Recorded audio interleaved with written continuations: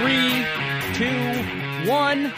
Oh my goodness. Good morning, good afternoon. Whatever it is for you, I hope you're having a fantastic day. My name is Zach Schaumler. This is Strong Opinion Sports. Thank you so very much for tuning in. Today is Tuesday, August 14th. And oh my goodness, I'm just excited. I really have a great show prepared. There's been a lot of stuff piling up. I have a lot to say about quarterbacks and about everything. And I want to start you off with this. Quarterbacks are like beards.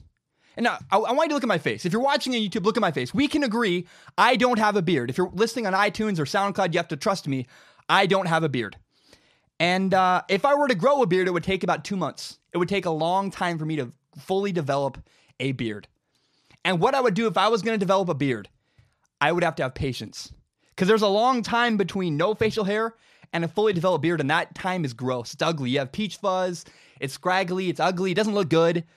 And if you want a fully developed beard, you have to be willing to put up with the ugliness in between having no beard and having a beard. Rookie quarterbacks are the exact same way. If you want a fully developed quarterback, you must be willing to put up with the ugly period in between being drafted and being a fully developed quarterback. So if you're a fan, we saw Sam Darnold do really well in his preseason opener. We saw Baker Mayfield do pretty well. Though that's encouraging, but I'm telling you, there's probably ugliness coming. And if it happens, don't freak out. Have patience. Because rookie quarterbacks are like beards. It takes time to develop them. And everybody's different. My buddy Nathan can grow a beard in a week. It would take me about 2 months. It's the truth. Everybody's different. Josh Allen might develop more slowly than Josh Rosen. And Sam Darnold, he might not start till week 13. We don't know. He might. But you never know. And I'm begging for you right now to be patient with rookie quarterbacks. Lower your expectations a little bit and just understand there's going to be an ugly period, an ugly growth period where they struggle, they throw interceptions, or they don't play, and you'll be all wonder. They're not busts. I really don't think they're busts. I think there are 5 viable quarterbacks in this year's NFL draft, and we just need to be patient. Remember, if you want to grow a beard, it takes time from clean shaven to fully developed beard. It takes time. There's an ugly period in between. Rookie quarterbacks are the exact same way.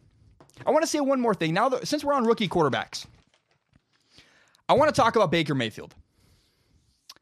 In Baker Mayfield's preseason debut, he threw for 212 yards. He was 11 for 20 passing and 2 touchdowns. And I heard Baker Mayfield critics say something that I thought was really silly. I heard a critic of Baker Mayfield say, Baker Mayfield doesn't have any wow factor.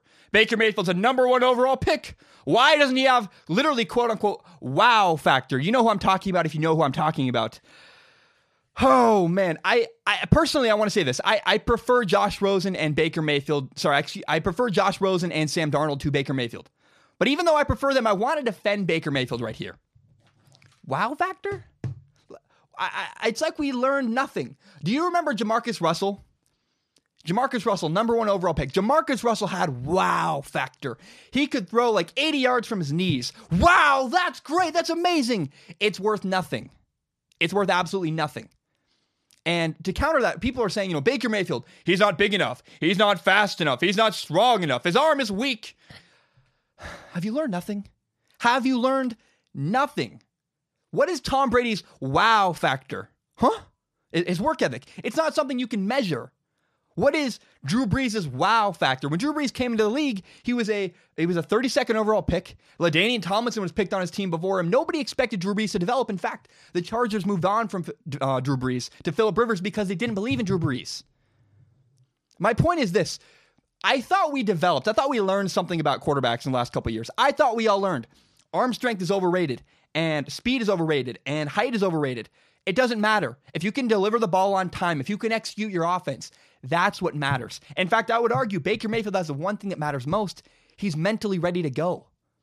Baker Mayfield, you cannot really learn a lot from the preseason. People go, well, the 11 things we learned from the Chargers and the Chiefs. No, you can't learn anything from preseason games. Not really, not much. You can't really, vanilla defenses, it's not really starters on the field, but the things you can learn. There are a couple small things you can learn in the preseason. It's how does a guy feel on the field? Is he comfortable? Is he a leader? Is he yelling at people? Is he yelling at people because he's angry? Is he motivating? How does a guy work with others? That's what you can learn when you watch a preseason game. Baker Mayfield absolutely has that.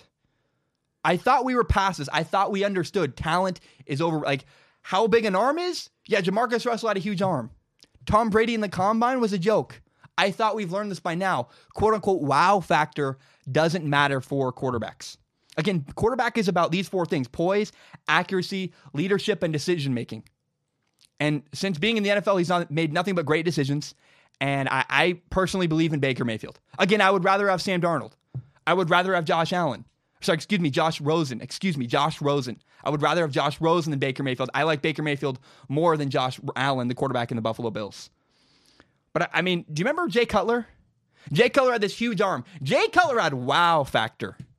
And he had no leadership ability. And he didn't win very much in his career. I don't know. I mean, again, you can't read a lot into the preseason. But my goodness, wow factor? I heard this commentator say that, and I was like, are you serious? Are you kidding me? I really thought we learned. I thought we were past this, and apparently we're not. Baker Mayfield's going to succeed. I believe in him. I don't know that he's going to be a Hall of Fame quarterback. I don't know that he's Drew Brees.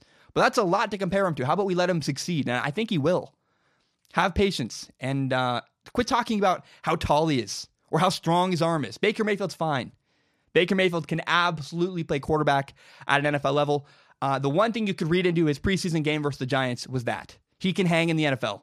He can hang, he can play. The Browns clearly seem to believe in him, and I have nothing but confidence that Baker Mayfield will absolutely succeed in the NFL. I want to say this. I saw a movie last night. It's called 8th Grade. It's fantastic. It's written and directed by Bo Burnham, the guy that, he sings the song, Isn't It Ironic? This is not about sports. This is just a movie that I really enjoyed last night. It's not a comedy. But for people like me, I was a weird guy in high school. I was kind of I played quarterback. I went to, homecoming with the homecoming queen, whatever. But I've always had social anxiety, and the movie 8th Grade really spoke to me. So if you have any curiosity about that, I recommend it.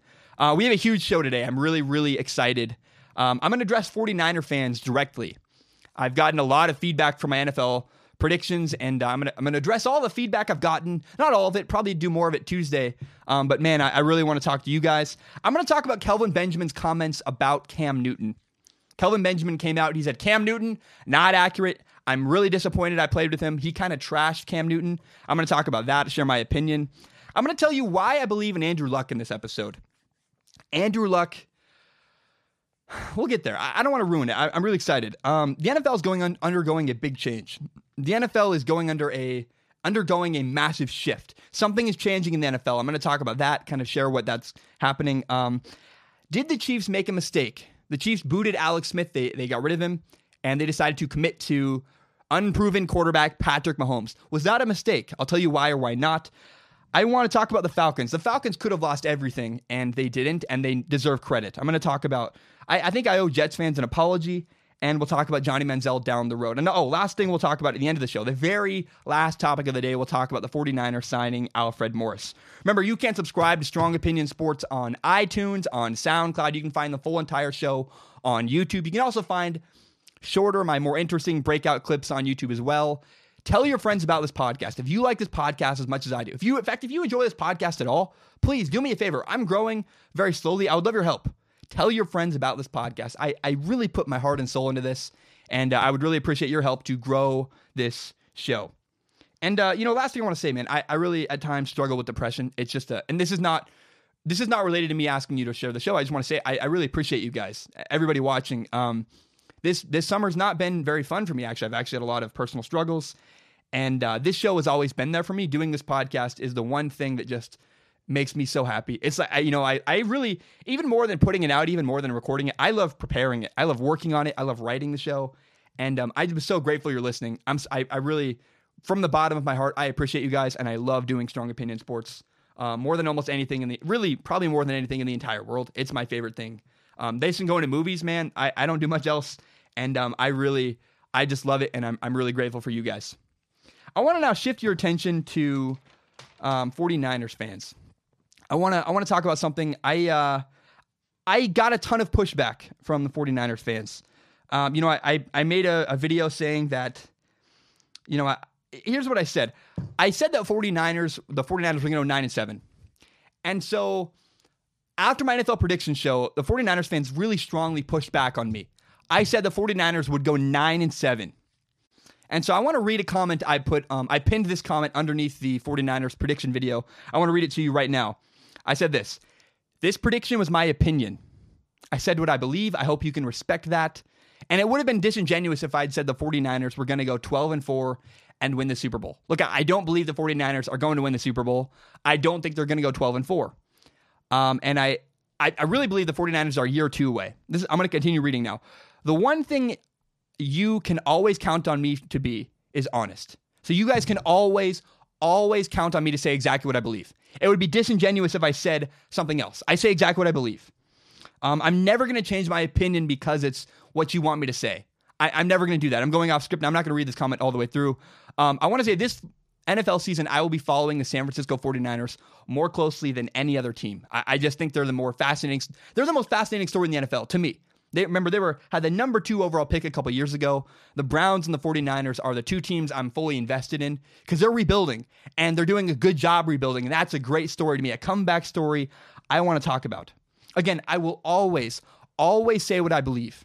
I know that 49er fans listening would rather me say, the 49ers are going to win the Super Bowl. Jimmy Garoppolo is going to be, NFL MVP. I don't believe that. And so I can't say that. I refuse to compromise what I say because I know it's what you want me to hear. That might make you angry, but I can't bullshit any of you guys. I'm not going to lie about stuff. I'm not going to make things up. And I refuse to suck up to you guys. No offense. I don't mean it that way, but I'm not going to say what you want me to say. I'm going to say what I believe. And I hope that will give you consistency because if I say something, I'm not saying it for views. I'm not saying it because I think it'll make people happy. I'm saying it because it's what I believe. And I feel like I took a risk saying the 49ers were going to go 9-7, but it's legitimately what I believe. I love Jimmy Garoppolo. I love Kyle Shanahan. I love John Lynch. I just think the 49ers are a year or two away. I think it's all coming together. I think the 49ers are great. Their future is extremely bright. But remember, I think they're a year or two away. Remember, the 49ers have to compete against the Saints, the Rams, the Falcons, the Steelers, the Patriots, the Vikings.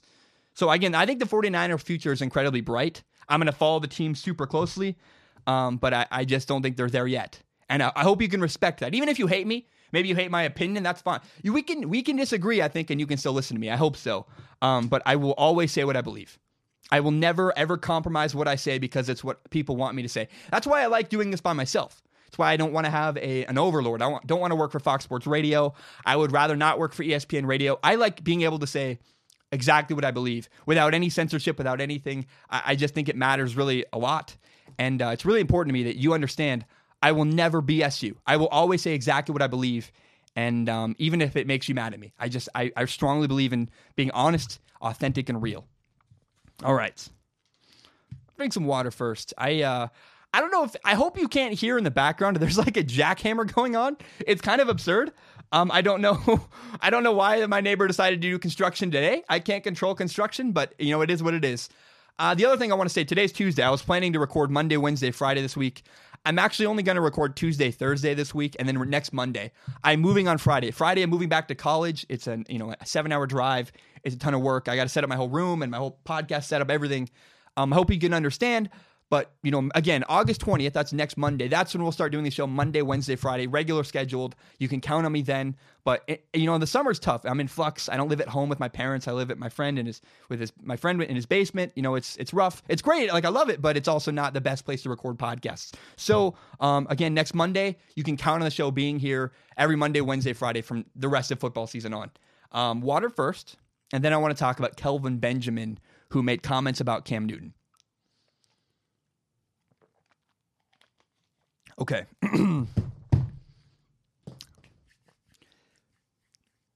Kelvin Benjamin criticized Cam Newton. Kelvin Benjamin came out and said his former quarterback was inaccurate and that Kelvin Benjamin said he would have been better off if he didn't ever go to the Carolina Panthers. And let me explain the history of this. Kelvin Benjamin is formerly Cam Newton's wide receiver. Kelvin Benjamin came into the league with the Panthers. He played with Cam Newton for a couple years, and he's now on the Buffalo Bills. Remember, this is a former wide receiver of Cam Newton. And Kelvin Benjamin came out and said Cam Newton is not accurate. And he said, Cam Newton, I would have been better off if I never played with Cam Newton. My career suffered because I played with Cam Newton, who doesn't know how to read defenses very well and really struggles with accuracy. And what's interesting is I think that Kelvin Benjamin said the truth. Kelvin Benjamin said exactly what he believes, and I think he was honest. I think he was right. I don't think he should have said what he said. Even though Kelvin Benjamin said exactly what he believed, he said the truth, he was honest, he was authentic, I think he should have held his tongue. Here's why. Let me tell you this. I made a video earlier this summer talking about my frustrations with college. I made a video saying, here's what I hate, here's what I don't like, and I use the word hate. You can't really use the word hate. I don't think it's helpful because it ends conversations. It doesn't allow for a conversation about things. But the problem with this is that, you know why it was a mistake to make a video talking about my frustrations with college? The reason why that video was a mistake is because I have 2 years left of college. I still have to work within the system. And the reason why Kelvin Benjamin made a mistake, even though he left the Carolina Panthers, even though Kelvin Benjamin doesn't have to play with Cam Newton ever again, the reason why Kelvin Benjamin should not have said what he said until he retired was he still has to play football. He still has to work within the system. And here's, you may be saying, well, again, Cam Newton was, he doesn't play with Cam Newton anymore. He left. I'll say this. Every time one of his Bills quarterbacks, every time one of Kelvin Benjamin's quarterbacks misses a pass or overthrows him or underthrows him or misses whatever, it's very possible that could creep into their head. Does Kelvin Benjamin not like me either? Am I reminding him of Cam Newton? And that's a confidence issue, right? That's not really necessarily Kelvin Benjamin's job to track it, but it doesn't help. You have a rookie quarterback, Josh Allen. You have A.J. McCarron, Nathan Peterman. These are not guys that have been incredibly successful yet in the NFL. And so you got to give them every benefit you can. That is why Kelvin Benjamin made a mistake. The other mistake is this, is that, the story continues. The story got even worse for Kelvin Benjamin. Kelvin Benjamin and the Buffalo Bills played Cam Newton and the Carolina Panthers in the preseason. And pregame warm-ups happen, and Cam Newton walks up to Kelvin Benjamin. He tries to shake his hand, tries to kind of clear the air. And Kelvin Benjamin says, I'm not shaking your hand. He doesn't shake his hand. There's kind of some awkward confrontation. Cam Newton goes, what's up, man? Like, why can't we talk? And Kelvin Benjamin doesn't have any of it. He walks away. And I initially saw this, and I went, ooh, I don't like that. I thought that was a bad look for Cam Newton. But the more I thought about what happened, that confrontation, the more I realized that's not Cam Newton's fault. In fact, I would credit Cam Newton for trying to end things. That is Kelvin Benjamin making an even worse mistake. So Kelvin Benjamin screwed up, right? He shouldn't have came out and said Cam Newton's inaccurate. He shouldn't have trashed Cam Newton, his former quarterback. But Kelvin Benjamin compounded a mistake by making an even worse mistake and making the situation worse by refusing to squash the bug with Cam Newton. So I made a video this summer. I already talked about it. I talked about my frustration with college. And I indirectly talked about a professor. I didn't say his name. I just talked about an experience I had. And this professor did not like that at all. He really, understandably, I criticized him. And people don't like being criticized. And that professor wants to meet with me. Probably he wants to scold me, let's be honest. And I don't know that I should be talking about this, but, it's my show. I do whatever I want. Frankly, I don't really care. But I'm going to go to that meeting with that professor, and I'm going to bury the hatchet. I'm going to make friends. I'm going to shake his hand. I'm going to be nice. I'm going to end the feud. I don't want to have a feud with anybody. And that is what Kelvin Benjamin could have done. He could have shaken Cam Newton's hand and ended things, and instead he escalated the situation. We could have seen on SportsCenter a little moment, Kelvin Benjamin, Cam Newton, they shake hands, make up, it's great. We didn't see that. Cam Newton tried. To Cam Newton's credit, I thought it made Cam Newton look petty and small. I think that was a wrong initial reaction. Cam Newton tried to end things. Cam Newton tried to solve the issue and be the bigger person, really, and kind of, it's actually a great example. If someone criticizes you, why not go try to make friends? I actually think if a 9-year-old's watching that, that's awesome. I like that. I want my quarterback to set an example for, hey, if someone's criticizing you, go make friends with them. Because I believe there's a lesson I learned this summer. It's better to make friends, not enemies. Make friends, not enemies. That's the way to live your life. And you can't always do that, right? If someone's running into your car repeatedly or doing awful things to you, don't make friends with them. But don't make feuds with people you don't have to have feuds with. And Kelvin Benjamin just escalated the situation. He made it worse. And Kelvin Benjamin had an opportunity to end the feud, to be the bigger person, and he showed his immaturity. So I just don't know that Kelvin Benjamin did anything right here. He shouldn't have criticized Cam Newton. He should have ended things when he had a chance, and he just made himself look even worse. The Buffalo Bills coach Sean McDermott came out and said he shouldn't have made those comments. He came out and said Kelvin Benjamin should not have talked bad about Cam Newton. I completely agree for a couple reasons. Remember, Kelvin Benjamin created a distraction for the Buffalo Bills. And this is not an example of good people skills at all. It's just not good. It's not a good example for your kids. Another thing is this potentially hurts the Buffalo Bills' current quarterbacks, right? You have a rookie quarterback, Josh Allen, developing. You don't want to hurt his confidence at all. I'm not saying his confidence should be hurt, but it still could be. And that's not a risk I want to take. So I think Kelvin Benjamin completely screwed up in this situation. He ended up really poorly, and he showed an extreme lack of maturity. So Kelvin Benjamin made a big mistake.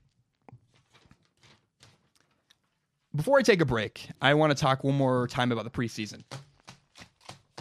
I would urge you to I would urge you to relax. I would urge you to relax about the preseason. Look, the preseason is fun at times. We saw Baker Mayfield the other day go 11 for 20. He had 212 yards, 2 touchdowns. We saw Sam Darnold go 13 for 18, 96 yards, 1 touchdown. These are exciting things, right? This is really cool. But it's also not real football. And we shouldn't celebrate things that are expected. I hope you understand there are vanilla defenses. There's not many starters. What a vanilla defense is an oversimplified defense in the preseason. Because you're trying to teach all your young guys, get them all on the same page. You're not running complicated blitzes. You're not running complicated defensive schemes. Defenses in the preseason are running the very base, simple stuff to help get their guys ready for the season. And so you should shred a vanilla defense. You should shred a defense that's not really doing everything they can to win, not putting a lot of preparation into the week. And so the expectation, if you're in the NFL preseason, is that you do well. If you're a good player in the NFL, you should dominate the preseason. Yeah, when a guy shows up to work on time, do you throw a party? Yes, Jim, you made it on time. I'm so happy for you. No, we don't do that because that's the expectation. And the expectation in the NFL preseason that is if you're a dude, you do well. You succeed. And you can't read a lot into success in the preseason. It should be expected. The only time you can really read into success in the preseason if there's not any success. If a quarterback looks awful, it looks inaccurate, can't make reads, he's yelling at people, throwing things all over the place, that's when you go, oh, this guy's not very good. Or you see a DB just get beat repeatedly, and he physically doesn't have it. A lack of success is the only thing you can really read into in the NFL preseason. You can read into a lack of success. If a guy's not ready, if a guy's not performing well in the preseason, that is something you can absolutely, read into. I can say that's a problem, that's a concern. But if a guy throws for 2 touchdowns, 212 yards, that's expected. That's not some shocking revelation. That's going, okay, good. We know he can do his job. Against vanilla defenses, against a lot of guys who might not make NFL teams, he can succeed. He should succeed. Baker Mayfield should look really good. He's a number 1 overall pick. He should look really good in the preseason. Don't read too much into the preseason. Again, there are a couple things you can read into it. You can read into a lack of success. And if a guy's really successful, there's still something you can kind of take away from it. How does he work with other people? Does he look calm, comfortable, relaxed? Is the moment big for him? Is he nervous? And if a guy looks comfortable, calm, like Baker Mayfield did, he's leading his guys, he looks happy, it looks like he's having fun, that is really encouraging. Baker Mayfield, everything I saw was encouraging. But I don't want you to put too much weight into it because, again, everything is set up for him to succeed. If you play poker with 6-year-olds, you expect to win because you're older, you're smarter, you probably know the game better. And I would be more shocked if you lost a game to 6-year-olds than if you won a game against 6-year-olds because you should dominate poker against 6-year-olds. That's the expectation. So again, you can't read too much into the NFL preseason. You shouldn't read too much into success. If a guy really struggles, if he's inaccurate, if he's all over the place, if he's throwing things, he's angry, yelling at people, you can read into that. But you can't really read into 2 touchdowns, 212 yards, 11 for 20 because, frankly, that's the expectation. All right, I'm going to take a short break. When I return, immediately coming up next, I'm going to talk about the seismic shift that is going to happen in the NFL this year. I'm going to talk about the Kansas City Chiefs. Did the Kansas City Chiefs make a mistake committing to Patrick Mahomes? They ditched Alex Smith. Was that a mistake? Was that the right thing to do? I'll talk about that. And I'm going to tell you why I believe in Andrew Luck's shoulder. Oh, and then later we'll talk about the ugly history of the preseason. Later down the road, we'll talk about why the Falcons deserve credit. The Falcons could have lost everything, and they hung on, and they really deserve a lot of credit. I owe the Jets fans an apology. That'll be a fun topic. We'll talk about Johnny Manziel down the road. We'll talk about the 49ers signing Alfred Morris at the end of the show. Remember, you can subscribe to Strong Opinion Sports on iTunes, on SoundCloud, on YouTube. You can find the show everywhere. You can find podcasts. And you can find the full entire hour-long podcast on YouTube. If you like this podcast, you can find the best clips, a little more interesting parts. If you don't like me talking for an hour and a half, no problem. Go find the shorter, more interesting clips on YouTube. And if you really like this show, please, I love this show. It's my favorite thing in the world. If you like this podcast, help me grow by telling your friends about this show. Share Strong Opinion Sports on Facebook, on Twitter, on Instagram, whatever it is. Follow me on Instagram. You follow me, Zach Schaumler, on Instagram. It'd be really helpful to me. And that's really the best way to get news about the show. If you want to know if I'm doing a podcast that day, I put it on my Instagram story every single day. So follow me on Instagram, Zach Schaumler. And I'm going to take a short break. I will be right back. All right, we are back. Thank you so much for tuning in to Strong Opinion Sports. My name is Zach Schaumler. I want to talk now about some stories I've read recently in training camp. About NFL training camps. Recently, I read some stories talking about, well, here's one example. I read one story that said, Patrick Mahomes threw 6 interceptions in 7 practices in training camp so far. Oh, no, sound the alarm. And then I read another article that said, Case Keenum, guess what? Case Keenum hasn't thrown an interception in all of training camp. Woo! Oh, guys, these headlines, these stories are incredibly misleading. After reading those headlines, I watched another video. And it was a video of Richard Sherman getting beat deep by Marquise Goodwin at the 49ers training camp. And at first, I do want to mention yesterday, I talked to a physical therapist. I went to the chiropractor and asked him, hey, what do you think of Richard Sherman's Achilles injury? He said, look, when a guy tears their Achilles, they'll never be the same. But he said Richard Sherman will never jump as high as he once did. But he also will recover pretty well. He still can recover and play. And so a 75% Richard Sherman is better than still most defensive backs in the NFL. And remember, he was never a physical beast. He was really technical. Richard Sherman's a really technical, smart defensive back that does things the right way. He never was the most physically gifted guy in the room. But I don't want you to attribute Richard Sherman's injury to him getting beat on this video at 49ers training camp. Richard Sherman in this video played really aggressive, took a chance, and he got beat. And that happens. That's practice. You make mistakes in practice. That's how you learn. And the 49ers head coach, Kyle Shanahan, actually agreed with me. Kyle Shanahan said roughly this. He said, you can't be afraid of failure at practice. And I totally agree. This is why I struggle to have media at practices. If I'm a head coach of any football team, I'm saying, get them out of here. I don't want them here. Because you need to be willing to make mistakes. You need to make mistakes in order to learn. The way you get better is by screwing up, having bad things happen to you. And I would rather a guy make mistakes in practice than in a game. And I really don't want a guy afraid of making mistakes in practice because reporters are going to write a story. This guy got beat, or this guy threw interceptions, or this guy didn't throw any interceptions. Woo! I don't want a guy changing the way they're playing because of reporters. And I would hope that they're above that, but why? Can we not read into anything at training camp? Whether you are doing well or doing, here's the thing.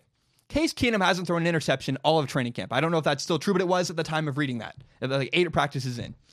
And the thing is that you can compare Case Keenum's practices and Patrick Mahomes' practices all you want. But who is more likely to lead the NFL in a passing statistical category? If I told you between Patrick Mahomes, who has a huge arm, and Case Keenum, who has an average arm, is really safe for the football, which one of those two guys is going to lead the NFL in passing? You're not going to say Case Keenum because he's safe. He doesn't take risks. And Patrick Mahomes, he might throw interceptions, but he's going to throw the ball all over the dang field. So I don't want you to read too much into any stories from training camp. Look, it's entertaining. Clearly, there's a market for it because people keep doing it. But for the love of God, please just relax. Everybody, I know I'm fired up, but relax. You can't read too much into training camp. You can't read too much into a guy making mistakes, throwing interceptions, not throwing interceptions, getting beat deep. These are things that happen at practice. Again, you must make mistakes in order to get better. And guys are going to make mistakes at practice. Even Pro Bowl corners like Richard Sherman. Tom Brady probably throws interceptions in practice. Not very many, I would think. But it happens, right? You need to be willing to make mistakes. Have things go wrong. That's how you get better and learn. So don't read too much into a guy, his success or his failure at practice. We're talking about practice. Okay. I want to now move to a seismic shift in the NFL.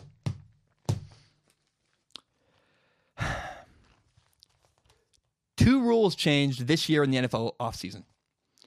In the NFL offseason this year, there were 2 separate rules that were changed, and they will cause a seismic shift in the NFL. This is going to change a lot of things. So the first rule that was changed in the NFL this offseason was the NFL catch rule. And what this will do is make questionable catches like Jesse James' reception for the Pittsburgh Steelers in Week 15 against the Patriots last year. That's going to now be a catch. If a catch is questionable, we can't really tell.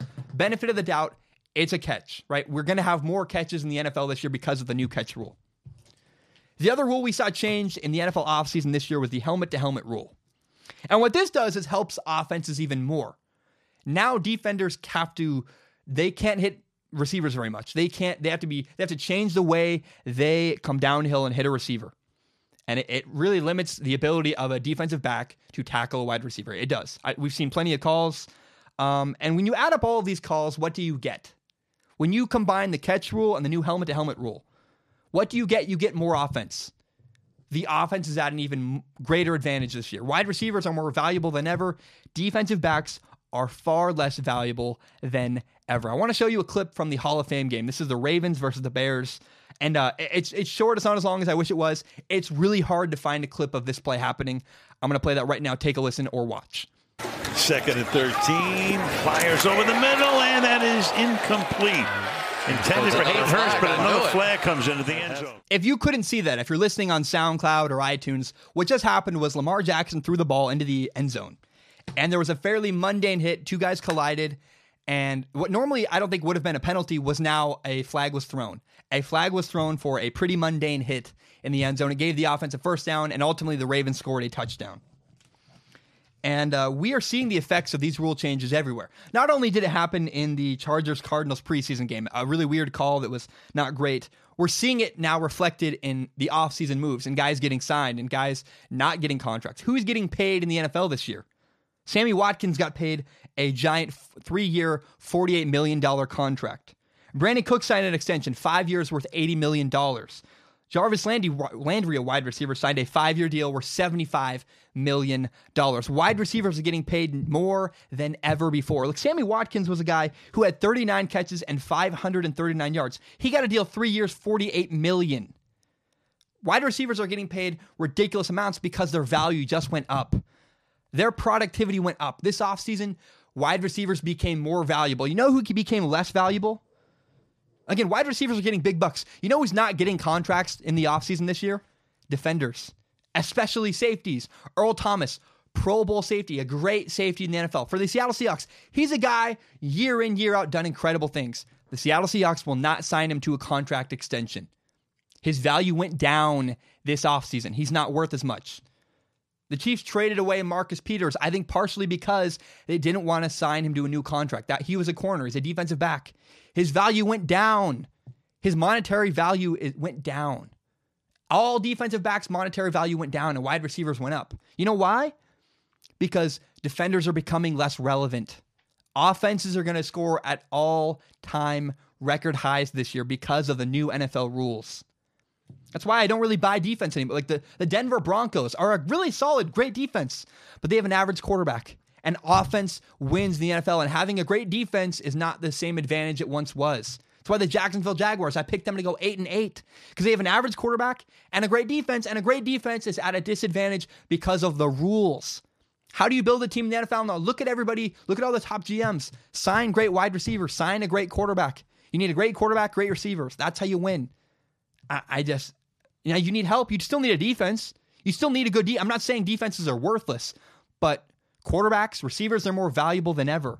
There's a real reason why Khalil Mack can't get a contract. Aaron Donald, defensive tackle for the Rams, not getting signed because defenders are far less valuable than they once were. This offseason, everything shifted. The rules changed in favor to make catches easier and to protect wide receivers from getting hit. And it's going to change things. Wide receivers are more valuable than ever because their productivity is going to go up. I'm really curious to see, man, how does this rule change everything? I believe receivers are going to have all-time records. Do quarterbacks' receiving numbers, do they go up this year? Probably. I'm also really curious to see, do safeties ever sign big contracts again? Are guys like Marcus Peters and Earl Thomas ever going to get signed to big contracts? Probably not. The rules have now changed. They're less valuable than they once were. And, I think the NFL made a move towards safety. They changed their rules to protect wide receivers, to make hits, less common and to protect their guys. And this has been very controversial. And I understand why it's been controversial. People are angry. You're changing the game of football. If I played, I did play safety in high school at one point. And now I'm not going to see the hits I used to, the things that were done in high school, I'm never going to see again because the NFL has taken them out of the rule book. You're not allowed to hit the way I saw some guys do in high school. because the NFL is changing. Football as a whole is changing. And I understand why people are mad. I really do get it. I get why a guy who played safety in the NFL or in college is like, they're changing the game. How do you play? You're not valuable anymore. But I do think it's the right move. I think long-term, moving towards safety, protecting wide receivers is the right thing to do. It may not be awesome. It may not be a feel-good thing, but I want to ask you a question. What do moms notice most? This might make you angry. I get why it would make you angry, but at least hear me out. A mom watching football watches Antonio Brown get laid out. The ball's in the air. All eyes are on Antonio Brown. If he gets clotheslined, if he gets drilled helmet to helmet and knocked out, everybody sees that. It's the most obvious, apparent, in-your-face hit in football. And the NFL said, to protect our game, to protect our league, we're not doing that anymore. You know, the reason why I agree with it, look, I love big hits. I love watching guys get blown up. It's fun. It's also kind of blood sport. It's kind of weird. But here's the thing is that I want football to be around when I am 60 years old. I want the NFL to still be a thing. And if the NFL wants to still be around, it needs to slightly change the rules to make it more safe. Because my generation watching, I'm 21, my generation, the people that my peers are going to grow up, have kids and go, either I'm going to let my kids play football or I'm not. And if football is a little bit safer, people my age are more likely to let their kids play football. It's just the truth. If head injuries are less common, that's a good thing for the NFL. The NFL doesn't want guys getting head injuries, getting knocked in the head so everybody can see it. Again, that Antonio Brown analogy, if a wide receiver, a star wide receiver is going for the ball and he just gets laid out, everybody sees that. So the NFL said, no longer is that allowed. I understand why people are mad. I'm going to miss those hits a lot, but for the longevity of the NFL, it's the right thing to do. And it'll take a couple of years. We'll all adjust and then we'll forget. We'll never forget, but it's for the better of the league. I really believe the NFL changed rules in favor of safety, and it was the right thing to do because it's for the betterment of the NFL. I get why you're mad, but I do think it's the right thing long-term for the longevity of the NFL. I want the NFL to still be around when I'm 60 and 70 and 80 years old, and the only way for that to happen is to change the rules and make them more safe. I want to talk about Patrick Mahomes. So the Kansas City Chiefs made a controversial move this offseason. This offseason, the Kansas City Chiefs let go. They dumped Alex Smith, their quarterback, traded him away to the Washington Redskins, and they committed to unproven quarterback Patrick Mahomes. And I buy into Patrick Mahomes. I'm willing to take a risk and believe in Patrick Mahomes. Here's why I do that. The Chiefs chose Patrick Mahomes over Alex Smith. And I've been reading stories and all kinds of reports, especially people from Kansas City where the Chiefs are located. A lot of people are saying, Patrick Mahomes must do a better job protecting the football. And I would argue, no, he doesn't. He doesn't at all. You know who protected the football? Alex Smith protected the football. Alex Smith was a very safe quarterback. Alex Smith was so safe that the Kansas City Chiefs decided they didn't want him to be their quarterback anymore. If you wanted ball security, if you wanted a guy to protect the football, the Kansas City Chiefs would have stuck with Alex Smith. No, the Chiefs want Patrick Mahomes to throw the football all over the dang field. They said, hey, Patrick Mahomes, use your BB gun, spray the football everywhere. You're going to throw interceptions. We're going to take risks. We would rather take risks and lose than lose because we are conservative. I believe in Patrick Mahomes. I think it's going to actually work out. I might be making my prediction a year too early, and that's fine. He maybe does take a year. He's never started the NFL. He started one game. It's very possible Patrick Mahomes looks kind of ugly this year and gets better next year, but I would rather be too early than too late. I believe in Patrick Mahomes. Andy Reid, the head coach for the Kansas City Chiefs, was once Brett Favre's quarterback coach. Andy Reid was Brett Favre's quarterback coach with the Green Bay Packers. And I'm pretty sure that Andy Reid looks at Patrick Mahomes and says, I see something similar to Brett Favre. I see a guy who's willing to take chances. He's going to throw bonehead interceptions. He's going to make bad mistakes. But man, if you want a guy to throw the ball 80 yards in the air for a touchdown and make a pass you've never seen before in your life, do things that Brett Favre did, that's Patrick Mahomes. So I don't know that Patrick Mahomes is going to win Super Bowls because Brett Favre only won one. But I think Andy Reid said, I want the next Brett Favre, and Patrick Mahomes is the closest thing we've ever seen to Brett Favre in the NFL. A guy with massive, he's got maybe the biggest arm in the entire NFL. Kind of a bonehead, throws bad and ugly interceptions, throws the ball up. He's like, I got this arm, I'm going to use it. I've got this talent, I'm going to use it. I'm going to show off. And sometimes it hurts him, but sometimes he wins, and it looks unbelievable. And so I'm willing to bet on Patrick Mahomes. I think he's right. I trust Andy Reid. He's a great head coach. His coaching tree is unbelievable. He's had plenty of assistants who have won Super Bowls. John Harbaugh went on and won a Super Bowl without him, and we saw Peterson, the guy from the Eagles, win a Super Bowl without him. Doug Peterson, and man, I firmly believe in Patrick Mahomes. I get it. I might be too early, but what I don't want to hear is people saying Patrick Mahomes must be safe with the football. No, he doesn't. That's what Alex Smith was. They shipped him off. They didn't want that anymore. If they wanted a guy to be safe with the football, the Chiefs would have stuck with Alex Smith. They don't want that. They want a guy to throw the ball downfield. They said, here's what the Chiefs said.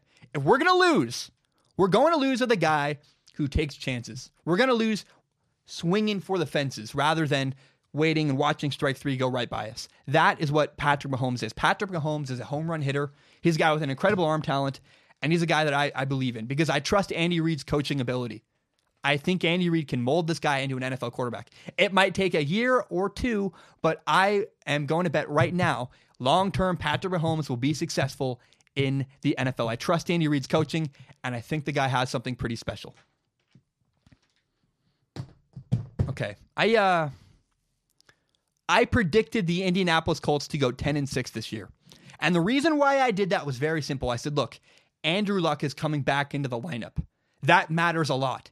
Andrew Luck is a huge difference maker. Before Andrew Luck hurt his shoulder, he was the best young quarterback in the entire NFL.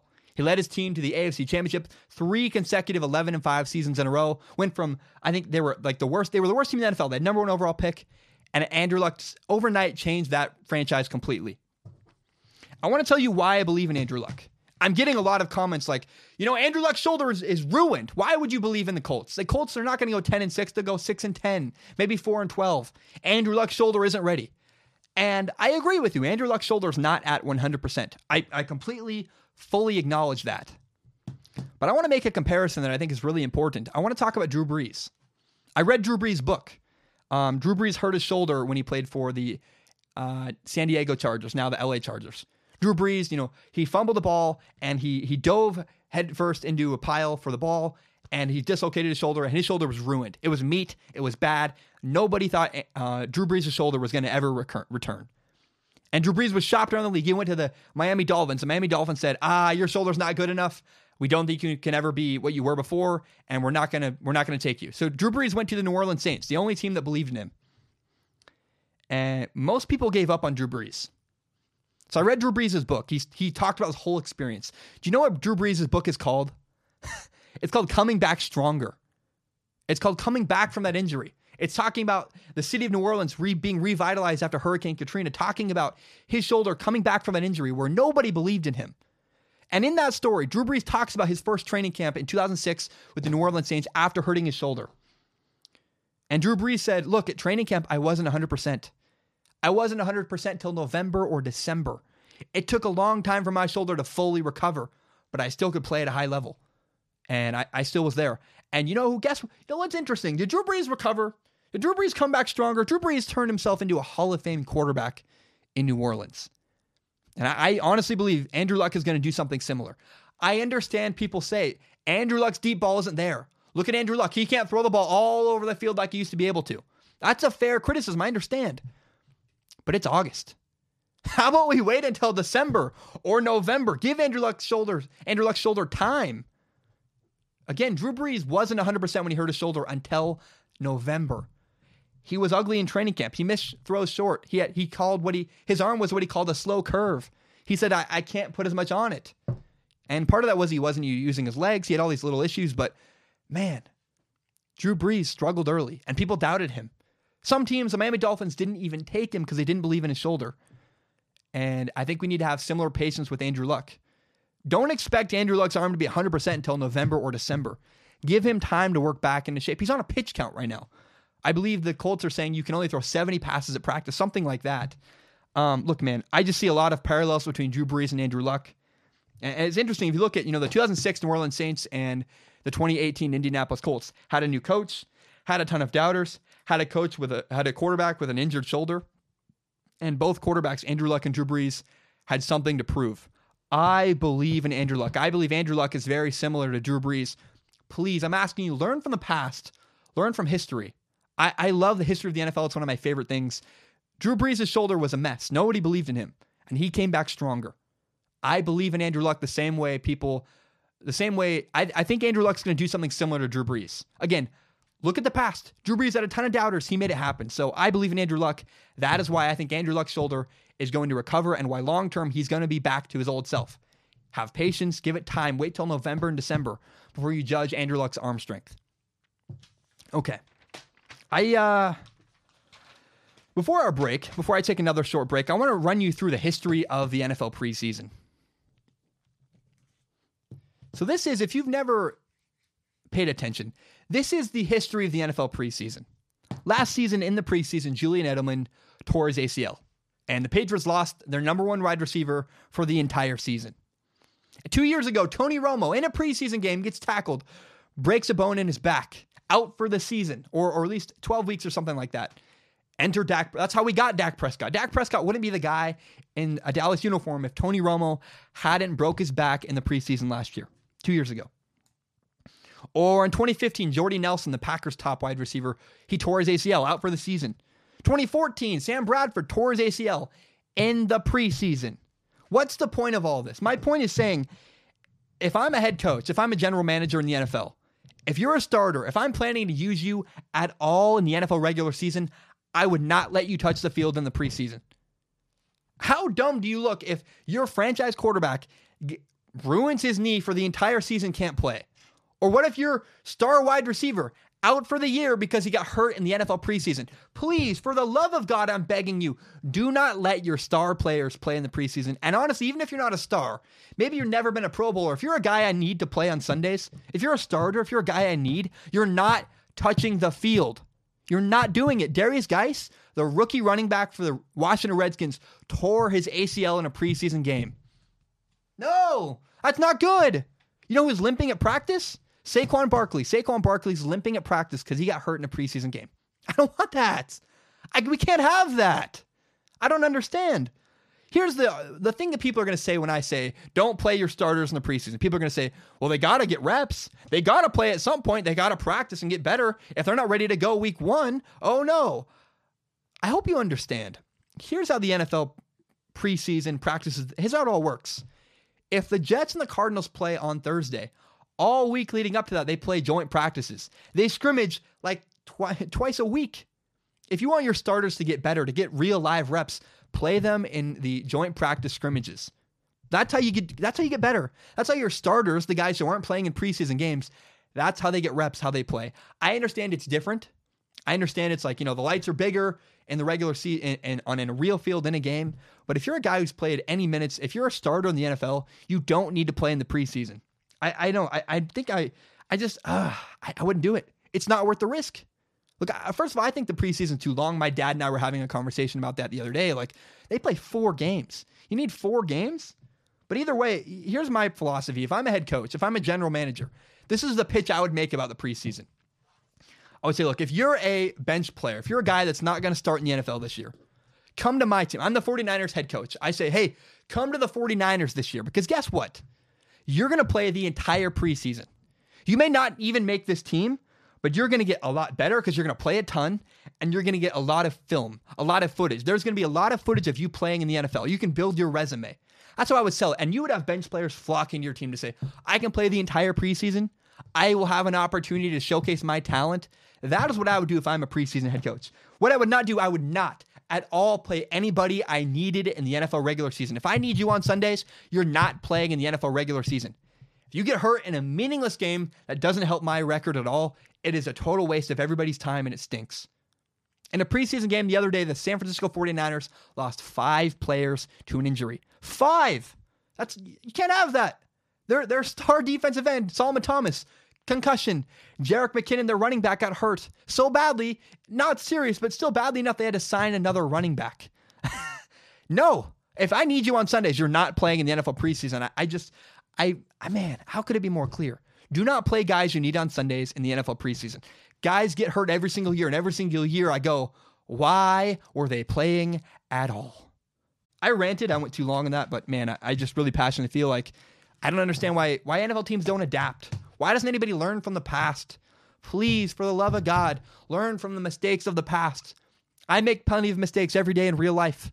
I get broken up with. I do stupid things. All kinds of things happen. Learn from them. Learn from those mistakes.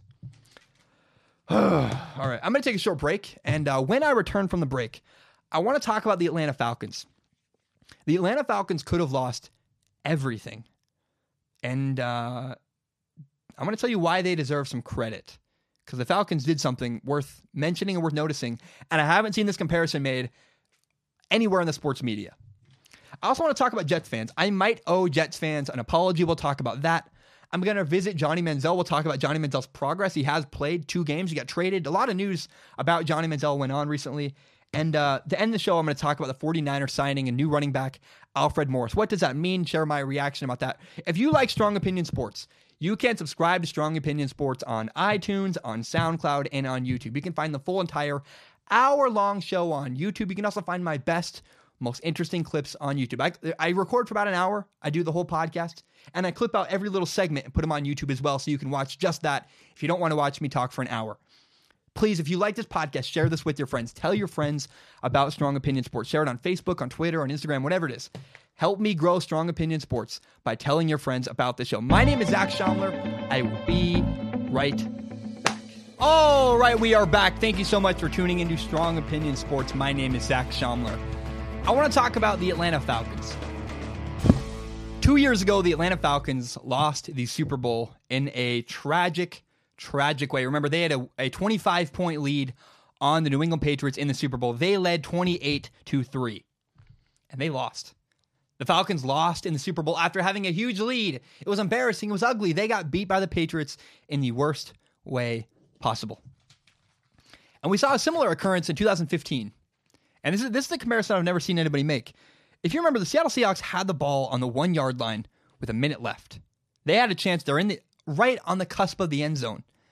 All they had to do was run the football and score a touchdown with Marshawn Lynch. They win the game.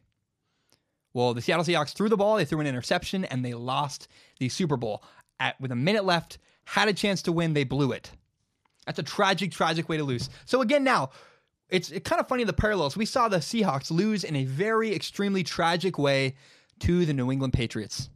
And then we saw the Atlanta Falcons again lose a very incredibly tragic game to the New England Patriots. A sad, destroying loss.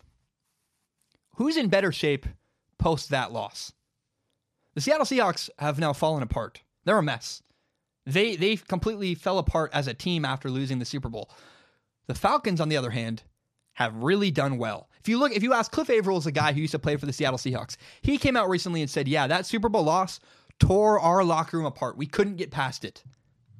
The Seahawks could not bounce back when they lost a tragic Super Bowl. They just could not bounce back. They imploded. So I want to give credit to the Atlanta Falcons. Well done. It's pretty impressive what they did. Last year, we might look down on what they did. They made the wild card. They lost in the playoffs. Do you understand how difficult that is? Most teams lose the Super Bowl, and even if they win the Super Bowl, they have a Super Bowl hangover. They don't bounce back. Remember when the Panthers went to the Super Bowl? Where have the Panthers been since going to the Super Bowl? Pretty much non-existent.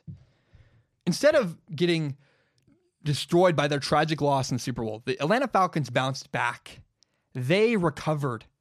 They rebounded. They made the playoffs again. That is impressive. That's something I want to just give an applause to the Atlanta Falcons. Dan Quinn, the head coach in Atlanta. It's impressive, man. I really don't discount what happened. They won. They made the playoffs. They won the wild card game in LA against the Rams.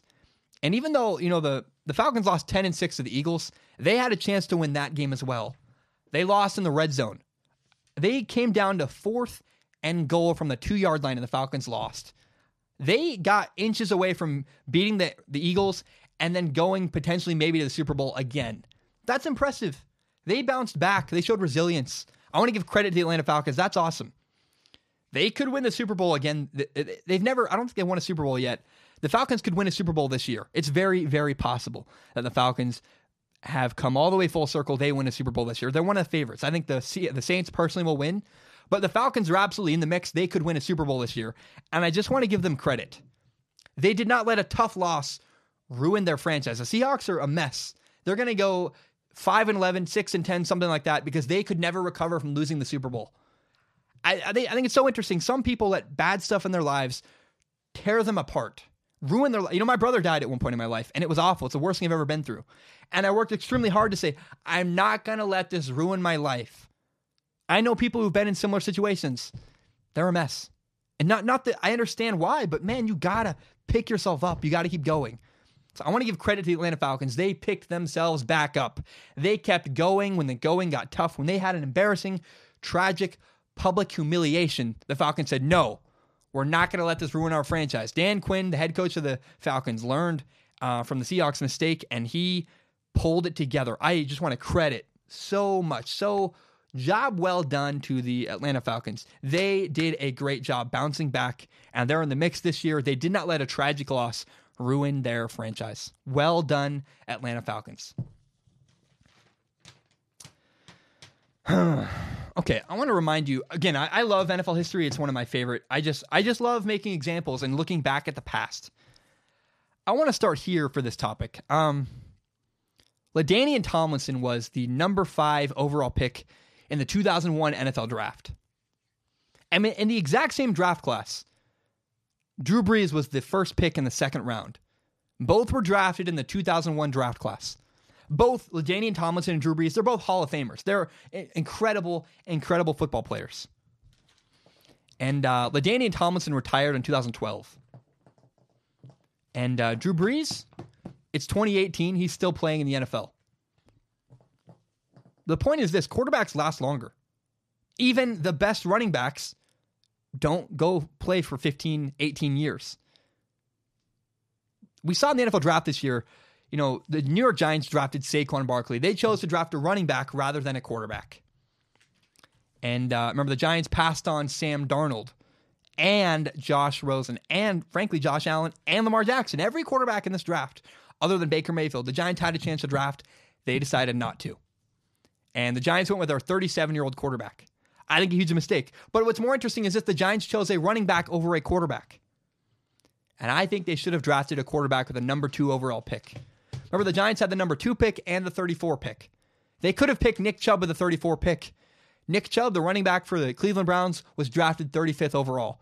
The Giants could have had Sam Darnold, number 2, Nick Chubb, at number 34 overall. It could have happened. They could have gotten a running back and a quarterback in this year's draft, and the Giants didn't do it. They chose Saquon Barkley. Saquon Barkley is a great player, but who's going to last longer? Who's going to win New York?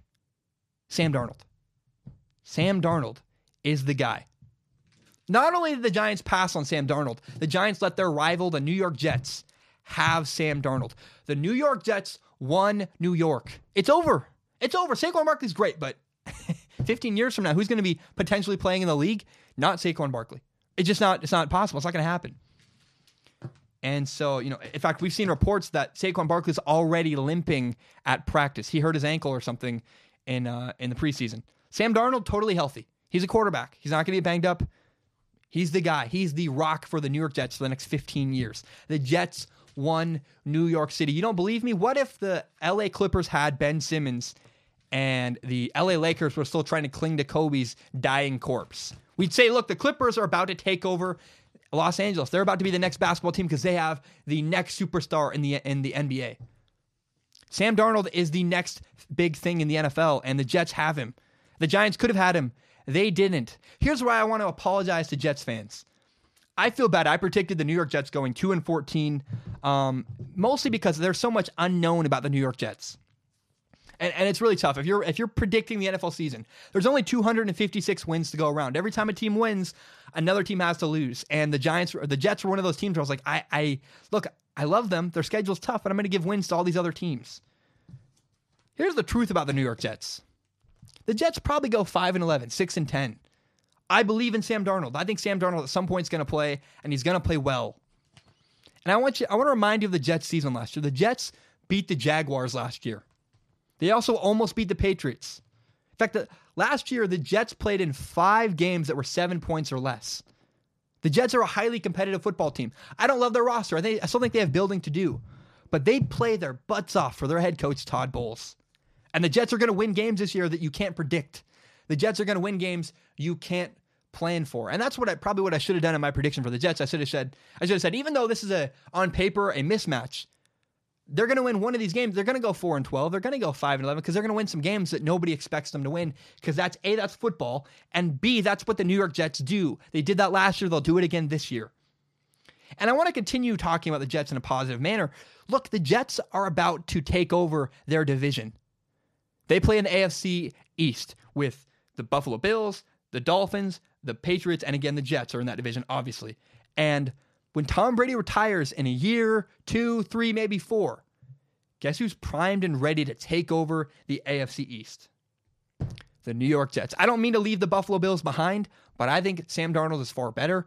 I like New York. The Jets are primed to take over the AFC East because they have Sam Darnold. They're going to take over New York. They're going to be New York's big team, not the Giants. And they're going to take over their division and compete for Super Bowls because they got Sam Darnold. I trained with Sam Darnold in high school. I I went to football camps with him. He is the best. He is unlike anything I've ever seen. I promise you, I buy into Sam Darnold so much. I'm not a fanboy. I really believe in him. And I just think he has something special. It's possible. The only other guy that could challenge Sam Darnold, look, I like Baker. Baker Mayfield will not be better than Sam Darnold. You know who could be? I think Josh Allen could be better. Excuse me, Josh Rosen. I get them confused all the time. I say their names wrong. The quarterback for the Cardinals, Josh Rosen, that's the only person that could be better than Sam Darnold in this NFL draft. You know why? Because he's a football-obsessed maniac. The only thing Josh Rosen wants to do, he eats, sleeps, he's obsessed with football. But I also think we could see the way we saw Tom Brady and Peyton Manning compete for years, that's what I believe Josh Rosen and Sam Darnold are. Josh Rosen is Peyton Manning. He might over-prepare. He might get too tight. Remember, Josh Rosen didn't win a lot in college. People said last year Sam Darnold had a bad season. You do understand Sam Darnold won the Pac-12 championship last year. Such a bad season. Oh, no. He got them to a bowl game. He did well. I think it's funny how we misremember history. Sam Darnold had a great year last year. Sam Darnold won his division. He wins games. He's a great quarterback, and I think the Jets made the right move. Jets got lucky that the Giants passed on Sam Darnold. The Jets are going to dominate New York, and they're going to dominate the AFC East for years because the Giants handed them a Christmas present on a silver platter. The Giants made a massive mistake. The Jets won out. They are in fantastic shape, and they're going to do well with their rookie quarterback, Sam Darnold. Long term, talk to me in 5 years from now. Tell me that Saquon Barkley was a better draft pick than Sam Darnold. You will be wrong, Giants fans. You will be wrong. The Jets are in position to destroy and do well for the next 15 years. I love the Jets drafting Sam Darnold. All right. There's some news about Johnny Manziel. We have 2 stories left. We're going to talk about Johnny Manziel. There's some news about Johnny Manziel. There's a lot to catch up on. Johnny Manziel he was traded to a new team. So Johnny Manziel was not going to play with the Hamilton Tiger Cats, his former team in the CFL. So he got traded from the Hamilton Tiger Cats to the Montreal Alouettes. And then Johnny Manziel started in his first Canadian Football League game. And it was ugly. Johnny Manziel was 11 for 20, 104 yards passing, no touchdowns, 0 touchdowns, and 4 interceptions. Johnny Manziel threw 4 ugly interceptions in his CFL debut. He lost 50-11, ironically, to his former team, the Hamilton Tiger Cats. And it was ugly, but it's hard to judge a loss like that because you got to remember, 11 days after being traded, Johnny Manziel was starting for his new team. That's tough, man. That's less than 11 days to learn your new playbook. To give you some context behind how quickly Johnny Manziel was started, I want to talk about Jimmy Garoppolo. Jimmy Garoppolo was traded from the Patriots to the San Francisco 49ers. Jimmy Garoppolo arrived with the 49ers on October 31st. Jimmy Garoppolo, from October 31st, did not play all of November and didn't start his first game until December 3rd. Jimmy Garoppolo had 34 days to prepare and learn the 49ers offense before his first start. I'm not saying that's a long time. That's still a pretty short amount of time to learn an offense and do what Jimmy Garoppolo did. It was unbelievable. But you understand, he had far more time than Johnny Manziel did. Johnny Manziel had less than 11 days to learn his playbook and be starting. And we saw that happen because here's what happened. In his second Canadian Football League start, Johnny Manziel got better. He improved. In Johnny Manziel's second start, not massively improved, but he was 16 for 26, 168 yards, 0 touchdown, but also 0 interceptions, ran for 36 yards. They did lose 17-24, but that was some progress. And so the point of all this to say, there's a long way to go for Johnny Manziel, but the point is that Johnny Manziel's season, his career, the comeback for Johnny Manziel is not over. It was over. He was with the Hamilton Tiger Cats. He wasn't going to play all year. And I said, until something changed with Johnny Manziel, I'm not going to talk about Johnny Manziel. Something did change. Johnny Manziel is back in a situation where he could possibly catapult his career and do some success. Look, he plays for the worst team in the Canadian Football League. Either the worst or one of the worst. They're 1-7, the Montreal Alouettes. And it's ugly. But it's Johnny Manziel is well on his way. And here's the thing. If Johnny Manziel never, ever makes it back to the NFL, if he never, ever gets to the NFL again, it's still a cool story. Really, Johnny Manziel was like doing drugs, drunk on a beach. Like he was a washed up loser. And he got his life back together. I've been that guy. I dropped out of college. I was working at a car wash. I was a loser. I was a guy, my girlfriend made fun of me. She broke up with me, called me a loser, made fun of me. I've been there where Johnny Manziel was. And the fact that Johnny Manziel has already gotten some of his life back together. He's playing professional football, has a steady job, being a starting quarterback. That's so cool. Even if he never makes the NFL, I hope he does. But his story already is so cool. He's a recovering drug addict, getting his life back together. I'm so happy for Johnny Manziel. His story isn't over. He's got a long way to go, but he could get back to the NFL. There's still light at the end of the tunnel. There's hope. And so that is, I wanted to share that. That's so cool about Johnny Manziel. There's hope for Johnny Manziel, and there's a light really, really far away, but there's a light at the end of the tunnel if you're a fan of Johnny Manziel and his comeback. All right. The last thing I want to talk about on today's show, I want to talk about the 49ers. The 49ers just signed running back Alfred Morris to their roster. Remember Alfred Morris? He's been with like 6 teams, but he recently played for the Redskins and the Cowboys for the last 2 years. I love this signing.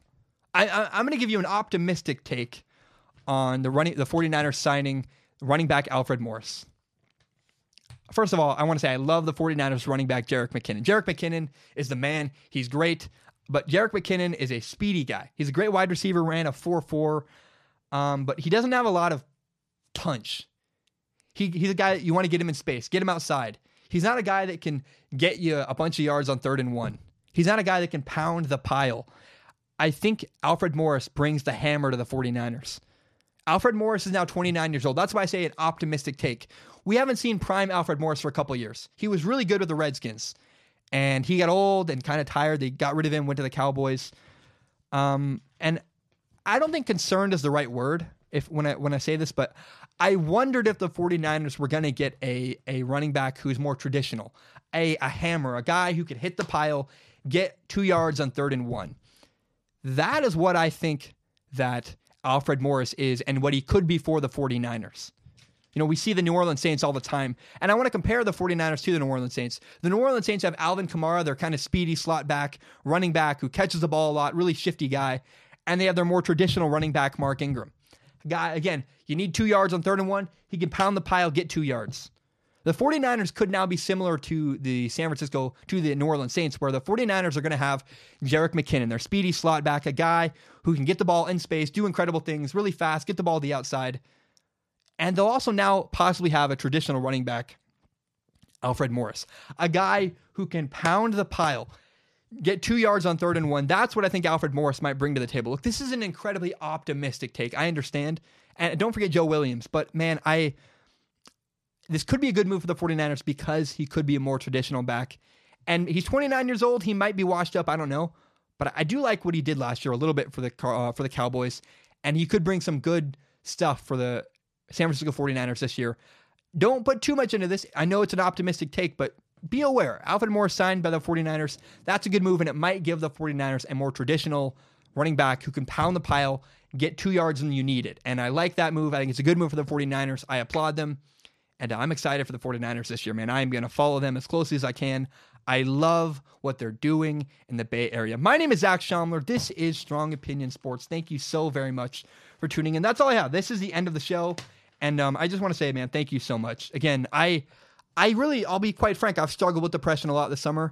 It's been rough. I've learned a lot of life lessons, and there'll be good analogies this fall. I'll use them on the show a bunch, but it's been tough. And this show, Strong Opinion Sports, is the number one thing that keeps me going, man. This show is my favorite thing in the world.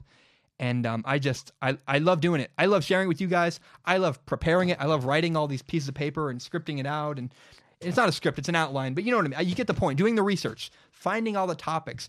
What's my angle? Answering that question for myself. That's so fun for me. So I just thank you for listening. Remember, you can subscribe to Strong Opinion Sports on iTunes, on SoundCloud. You can find the full entire hour-long podcast on YouTube, as well as my best, most interesting clips. If you like Strong Opinion Sports as much as I do, help me grow this channel by telling your friends about the show. Share the podcast on Facebook, Twitter, Instagram. If you're listening, I'm begging you, do me a favor, tell your friends about this podcast. My name is Zach Schaumler.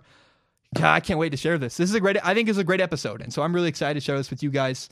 Hope you have a great day. Remember, go see the movie 8th Grade. It's made by Bo Burnham, the comedian. It's not a comedy at all. It's a drama movie, but man, it made me, it was really relatable. I've never watched a movie that was more relatable in my entire life, actually. So go see 8th Grade. It's a great movie. I hope you have a great day, and take care of yourself. I'll be back Thursday. No show Friday. I'm going to be moving to Pullman, Washington, where I'll go back to college. So I hope you have a great day. See you Thursday. Bam, we are done.